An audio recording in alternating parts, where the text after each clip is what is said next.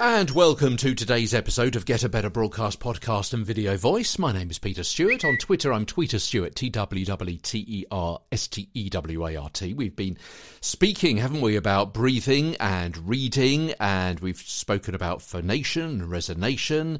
And in a month or so, we're going to be starting our journey into intonation for conversation and inflection, and then later on down the line about projection as well. It's all to do with helping you read out loud better, confidently, convincingly, and conversationally on our daily podcast, Get a Better Broadcast Podcast and Video Voice. Now, we're moving into a new chapter where we're talking about tone. Tone. The German philosopher Nietzsche said, "We often refuse to accept an idea merely because the tone of voice in which it's been expressed is unsympathetic to us." Yeah, we're talking about tone and what it means and how you can connect better with people, your listeners, because of the tone of voice you use. Now, I'm not talking about the pitch. We discussed pitch over the course of the past couple of 3 weeks. The pitch of the voice is whether it is low or high. But the tone of the voice is all sorts of different things. Let me explain.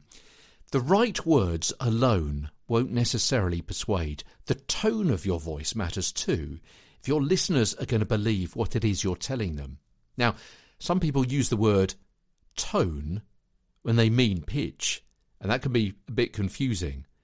And think of the English phrase tone of voice. It means something quite different, and usually, in that particular sense, it can be quite derogative. But a tone can actually be a useful way to talk about a vocal attitude in a presentation, maybe an authoritative tone, or one that is snarky, businesslike, or even boy or girl next door. Most people can pretend to have a certain tone when needed, yeah? You put on a certain tone of your voice when it's bedtime for the kids, yeah?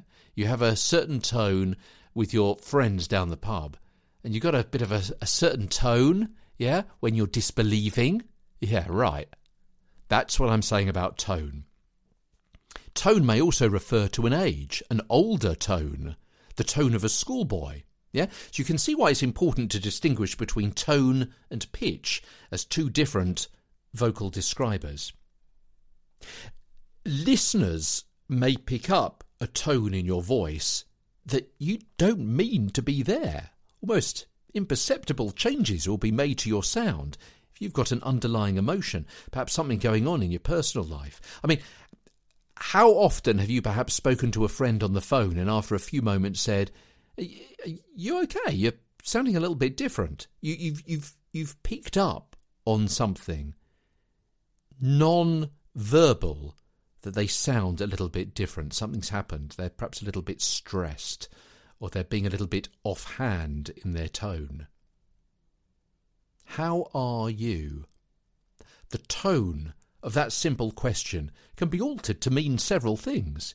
It could be a bright greeting. You're not expecting a response. "Hi, how are you?" It could be a genuine health inquiry of someone maybe after a bereavement. "How are you?" It could be a reciprocal personal request as part of a conversation. "Yeah, how are you?" So, if pitch is the register of the voice, high and low, then tone has got to do more with the emotion of the voice, whatever pitch it is. Yeah, they do go hand in hand to a large extent, but they are different. So, you could intone a serious emotion in reporting, if you were a newsreader, a disaster or concern for a missing child.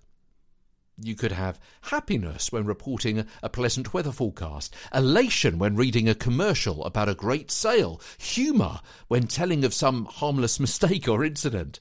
Tone can have a huge impact on how your listeners feel about you and what they think of what you're telling them.